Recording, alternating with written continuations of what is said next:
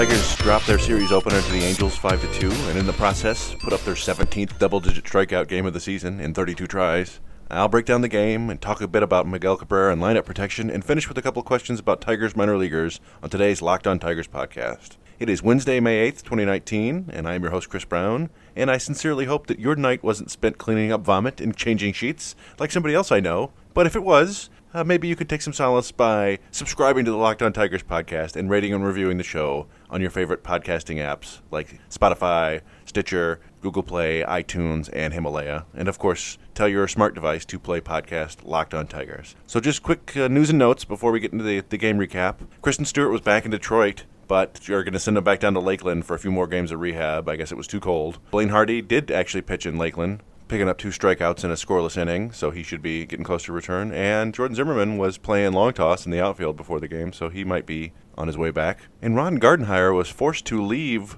the game in the 3rd inning last night with an allergic reaction to something. He broke out in hives and his face was swelling up. We know it wasn't a reaction to strikeouts because if that were the case, he would have died already. But anyway, so this game was Daniel Norris versus Griffin Canning. It was 51 degrees and probably felt a bit colder, so not a great night for baseball. But Norris goes out there, and it was a pretty quick first inning. He gave a one-out walk to Mike Trout, which is probably a wise choice. And then Shohei Ohtani was back for the first time in 7 months. So that was nice to see because he's such a talented guy. But Norris was able to strike him out swinging on a slider low and away. And then he got the final out of the inning, 19 pitches. Bottom of the first, the Tigers get a fly out. Nick Castellanos with a deep fly ball to the right field warning track. That's probably a homer when it gets warmer, but for now it was just a pop out. Cabrera reaches out on an 89-mile-an-hour slider below the zone. I don't know how he hit it, and hit a little grounder to shortstop. Andrelton Simmons, the best defensive shortstop in baseball, and he randomly throws it into the first row. So it was ruled a single. I think that was very favorable. But Cabrera ends up on second, gets the throw on a wild pitch, but there's no damage because Niko Goodrum strikes out on a fastball up. And the Royals were really attacking Goodrum on fastballs up too, so that seems like an emerging weakness.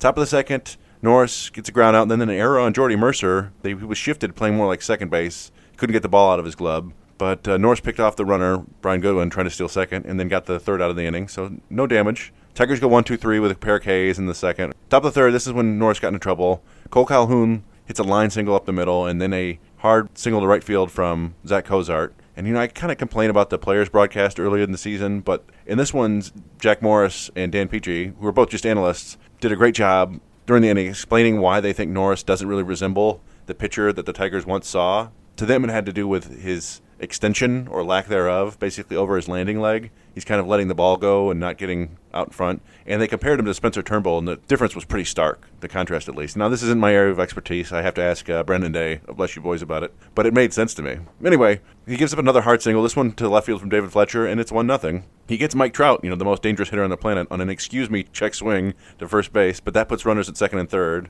And then Ohtani hits a ground out to second base to score the run. He had Ohtani down 1-2, but left a slider over the middle of the plate, so that was kind of a mistake. It's 2-0. And then a hard single from Andrelton Simmons on a 91-mile-an-hour fastball that was inside, but kind of middle in, and it's 3-0 Angels. Bottom of third, Grayson Greiner leads off with a walk, but that's about it. Get a pop-out, 2 strikeouts. Got Castellanos looking on a nasty slider. Top of the fourth, Norris works around a 2-out walk, no damage, but the Tigers go 1-2-3 in the bottom of the fourth. And then top of the fifth, hard single to left field from Fletcher, but Norris is able to get out of it, gets Trout, and then he gets Ohtani striking out again, and then he gets Andrelton Simmons to fly out, and that was it for Daniel Norris. 5 innings pitched, just 90 pitches, only 5 hits, 3 earned runs, 2 walks, only 2 strikeouts, and both of them were to Ohtani, the guy who hasn't played in 7 months, so that's not great. Just 5 swings and misses, and 4 of them were on the slider. But only 5 of the 18 balls in play against him were hit harder than 95 miles an hour, which is good to see. It's better than he's been doing. He didn't look very good to me again, but he continues to not get demolished. So I don't know, maybe it seems like there's something to work with there. Bottom of the fifth, Tigers go 1-2-3 again. Canning is really dealing. He's basically through 5 with no hits, other than that one infield single from Cabrera, which was very, very generous, as I said. So top of the sixth, Zach Reiniger comes in. He gets a ground out from Pujols. Gives up a flare double to Brian Goodwin down the left field line. Just kind of stuck his bat out and poked it over there. And then gives up a hard single to Jonathan Lucroy to right field, and it's men on first and third, and then a sac fly from Cole Calhoun, and suddenly it's 4-0 Angels, and the Tigers are looking in trouble because Canning's been dominant. But they get to him in the sixth, and it starts with Jacoby Jones with a hard double and a 92-mile-an-hour fastball at the top of the zone. And then Jeimer Candelario hits a shallow blooper to center field that Simmons makes a spectacular play on. He's kind of falling backwards and makes an over-the-shoulder catch that keeps Jones on second. But Castellanos follows it up with a hard triple to the right center field gap. 4-1 Tigers, and then Cabrera right after that. It serves a line drive single to center field. It's 4-2, and that's it for Canning. He ended up going 5 1/3, 4 hits, 2 earned runs, a walk, 7 strikeouts, 86 pitches. He got his first MLB win, so good for him. He got 19 swings and misses, 13 of them with the slider, and 9 of the 13 balls in play against him were under 95 miles an hour. It was a really impressive performance. He was just the third player from the 2017 draft to make the majors and the second to get a win, behind first-rounder Kyle Wright of Atlanta and San Diego's seventh-rounder Nick Margevicius. Yeah, and Kenny was generally pretty nasty. His fastball's not crazy. The velocity's mostly 92, 94, but it was effective, and that slider was really good, sitting 87, 88, darting away from right-handed hitters. And he also has a nice slow curve in the low 80s and a hard change at like 88. Seems basically to have the whole package, good command and everything. So he's not the biggest guy in the world. I worry a little bit about durability, and his velocity seemed to tick down there in the 6th, but the Angels should be pretty happy about him. Anyway, so Tigers have Cabrera on, and then the Angels bring in Luke Bard, and he gets Nico Goodrum striking out on 91 low and away, and then a pop out to finish the inning. For the 7th, we get Eduardo Jimenez's MLB debut. I prepared you guys for this, hopefully. And he strikes out David Fletcher looking at 95 on the bottom edge. It's just Fletcher's 5th strikeout this year, which is pretty amazing. But he follows that up with an absolutely murdered double off the wall from Mike Trout. 115 miles an hour off the bat. Just the 19th ball hit that hard in all of baseball this year. And then Shohei Ohtani hit a sharp line drive the other way, but it was snagged by Candelario to save him run. And then Eduardo Jimenez gets an absurd pop-up from Simmons. It's just a ridiculous. It was like a slider up and in, and Simmons was basically like leaning out of the way and swung at it, and it was very embarrassing. He looked like a buffoon. Maybe you can see highlights of it. I suggest you look him out. So, all in all, some hard contact, but not a bad first inning and MLB debut for Eduardo Jimenez. Good for him. Bottom of the 7th, Luke Bard's still back out there, gets 1, 2, 3. Tigers not doing any damage. Top of the 8th, Victor Alcantara's in, gives up a 2-out walk, but nothing more. And then the bottom of the 8th, the Angels put in Ty Buttrey, who they acquired from Boston in the Ian Kinsler trade, and he's currently leading their team in pitching WAR, and yet it looks like the Angels got a bit more by trading Kinsler than the Tigers did, although I do like Wilker Hernandez. But anyway, yeah, he was throwing 98 with a solid curveball at like 83 and got a quick 1-2-3 inning. Top of the 9th, Jose Fernandez is in for the Tigers, gets a fly out to center field and a ground out, 2 quick outs, but then he walks Mike Trout, who then steals in the shift nobody was covering, and then Ohtani walks, and then comes Buck Farmer, and he gives up an RBI single to Andrelton Simmons, which makes it 5-2, and that's the way it would stay. Hansel Robles comes into the 9th, gets a weak grounder from Miguel Cabrera. Nico Goodrum gets a single the other way, which is nice for him. And Ronnie Rodriguez hits a deep fly ball to right center field, but Cole Calhoun runs it down. And then Harold Castro strikes out looking on 98 miles an hour outside of the zone, but that's the way it goes, and the Tigers lose 5-2. Go get them tomorrow. So, quick preview for today's game. It's Matthew Boyd versus Tyler Skaggs. Boyd has been one of the best pitchers in baseball. We've talked about that a lot. He's taken on a team that struggled against lefties. There's not a whole lot of experience against him in that lineup, though Simmons is 3 for 3 with a homer, and Goodwin is 1 for 1 with a homer. But Ohtani, Trout, Calhoun, and Pujols are combined 1 for 13. Tigers would probably like to get 7 innings from Boyd. I'm sure they would like that from every starter. The bullpen isn't particularly taxed. Farmer could probably go again, and Reed Garrett and Stumpf and Joe Jimenez and Green should all be good to go. Tyler Skaggs is the opponent. He's a lefty with a low 90s fastball, a mid-70s curve, and a mid-80s changeup, the basic 3-pitch mix. Change seems to be his most effective pitch this year, although his curve is kind of literally hit and miss. It's his main strikeout pitch, but he also gets hit very hard with it. And the Tigers don't have much history against him, but they've done really well when they've seen him. Cabrera is 4 for 6 with a double and a homer. Castellanos is 2 for 3. Beckham's 2 for 3. And Candelario, John Hicks, Nico Goodrum, and Jacoby Jones are all 1 for 2. So I would think there'd be a chance for some runs here. So over the weekend, there was a story about Miguel Cabrera's lack of power production. It's something we've touched on here. And if you weren't aware, Cabrera has just 1 home run this year, and you might not also be aware of the stat isolated power, or ISO, or ISO, depending on who's saying it. It's just slugging percentage minus batting average. It's kind of designed to just get a better idea of pure power production. Anyway, Cabrera's ISO right now is .072, which is 171st out of 176 qualified hitters in baseball. He's below Josh Harrison.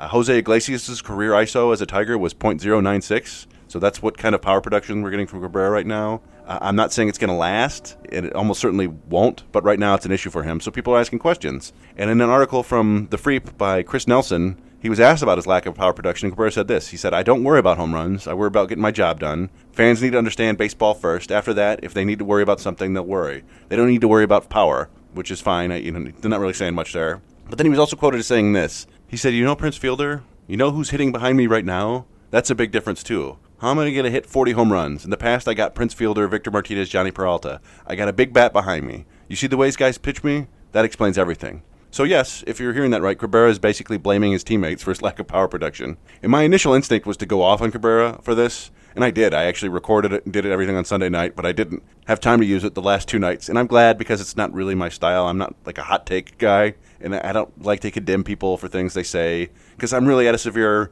information disadvantage. I'm not there in the locker room. I don't know what kind of teammate Miguel Cabrera really is, and you don't always get the full context in the quotes. Although I will say this, there was a subsequent quote from Ron Gardenhire that infuriated me, and he was asked about if he was going to talk to the team about what Cabrera said, and he said, "No, hell no, I don't touch stuff like that. You don't need to. Cabrera's the man around here. He's the boss." And just, so my reaction is saying, what the hell? Why do you have a job, Gardenhire? What is the point of having you if you don't stick up for your other players? What do you actually do as a manager? You fill out the lineup, basically, but you can get a parrot to do that, and the parrot probably would put Josh Harrison at batting leadoff for most of the season. I just remember Jim Leyland, who had plenty of flaws as a manager, and he would sit there and cry for the underdogs, guys like Don Kelly. And then there's also a clip of him just going off on Barry Bonds, tearing him a new one in spring training back in the Pirates days. So I can't imagine Jim Leyland sitting there and just saying, yeah, Cabrera's the boss. But anyway, like I said, yelling at players and managers isn't really my style. It's not a thing I like to do. But I think we can look at Cabrera's argument that the lack of big bats behind him is causing issues and see if there's any merit to it. And that seems more like my style, right? Getting really nerdy with some numbers and stuff. So the question is essentially, is lineup protection a real thing or a myth? Does having a good hitter behind you mean you're more likely to get pitches to hit? And fortunately for us, there have been a lot of studies about this, including some that are very relevant to our needs. And also, David Laurila from Fangraphs did a great question and answer session back in 2015 with coaches and players about this to see if it exists.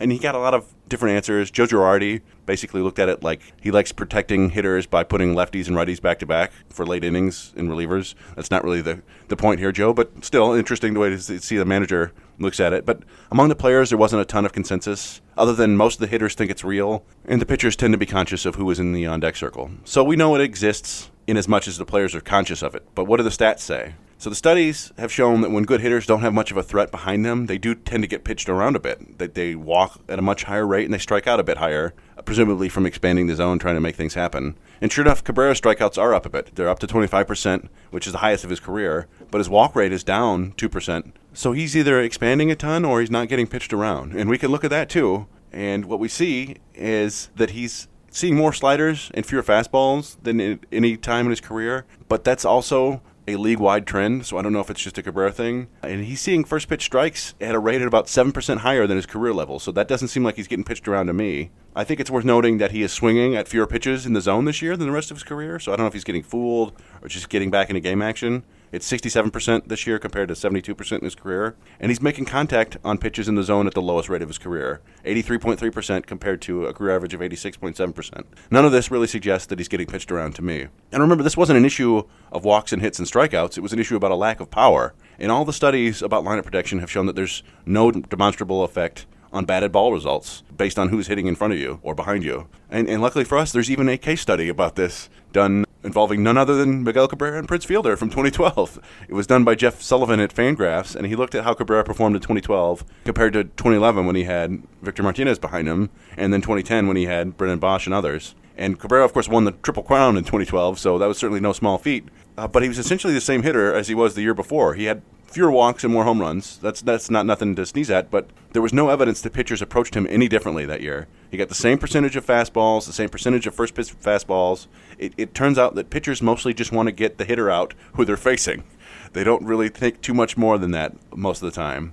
So if I had to point to any culprit for Cabrera's lack of power, it's probably just age. He's getting up there. So I'm going to finish with a couple listener questions. We got one from Kyle, and he asked, is Eliezer Alfonzo still in the organization? I haven't seen any stats, so maybe the Gulf Coast League just hasn't started yet? I really like him as a player, so I'm hoping that's the case. And yet there's an easy answer here, which is nice. Yes, Eliezer Alfonzo is still in the organization. He just isn't in a full season league like you thought. He's down in Florida playing in extended spring training games because the short season leagues haven't started. They typically don't start until about the second or third week of June after the draft. And for those wondering who Alfonzo is, he's a 19-year-old switch-hitting catcher from Venezuela. He comes from a baseball family. His dad, of the same name, was a backup catcher in the big leagues for like 5-6 years, parts of 5-6 seasons. And the younger Alfonzo mostly stands out for his baseball instincts. He's a good, solid defensive catcher and the sort of cerebral player who goes on and becomes a manager one day. He's not terribly big or twitchy. He's like 5'10", 160, 170 pounds. So he's probably not going to hit for much power. He doesn't have a ton of bat speed, but he's a good eye at the plate, and he'll probably do enough to keep pitchers honest. at the very least, he seems like a great organizational catcher in the future. Somebody who's going to be able to move around the organization and really work well with pitchers. But I wouldn't be shocked at all if he ends up carving out kind of a similar career to his dad as a major league backup for a few seasons. And the final question here is from Brett. He says, I'm from Windsor, and a fellow I played against growing up is Jake Robson. Do you think he has the ability to play in the big leagues, or is he a career minor leaguer? The short answer here is yes, I do think he has the ability to play in the majors. And Robson is a 24-year-old outfielder the Tigers took in the 8th round of the 2016 draft out of Mississippi State, and he is originally from Ontario.